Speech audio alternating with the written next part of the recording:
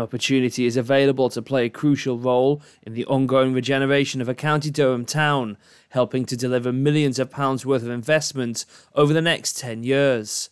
Durham County Council is forming a new Spennymoor Town Board and is seeking to appoint its first chair after the town was selected to receive a share of the government's £1.1 billion long-term plan for towns funds. The Spennymoor Town Board will bring together representatives from the community and public and private sectors to create a new vision for the town and to identify projects that will benefit from the funding.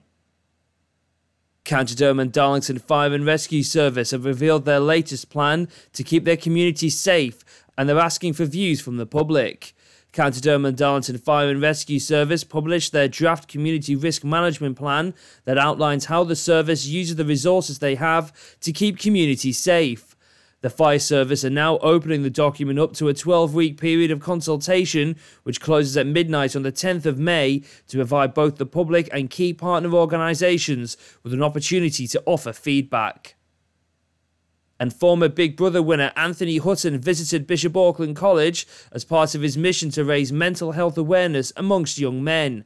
His new project, Never Throw in the Towel, is targeting the North East's unwanted record as the UK's male suicide capital by raising awareness of the dangers men face in not talking about issues they may be encountering. The name was inspired by advice Anthony received from his late grandmother. As part of the project, he shares his story at events and also holds free men's mental health retreats. Those are your local news headlines. I'm Kieran McCormick.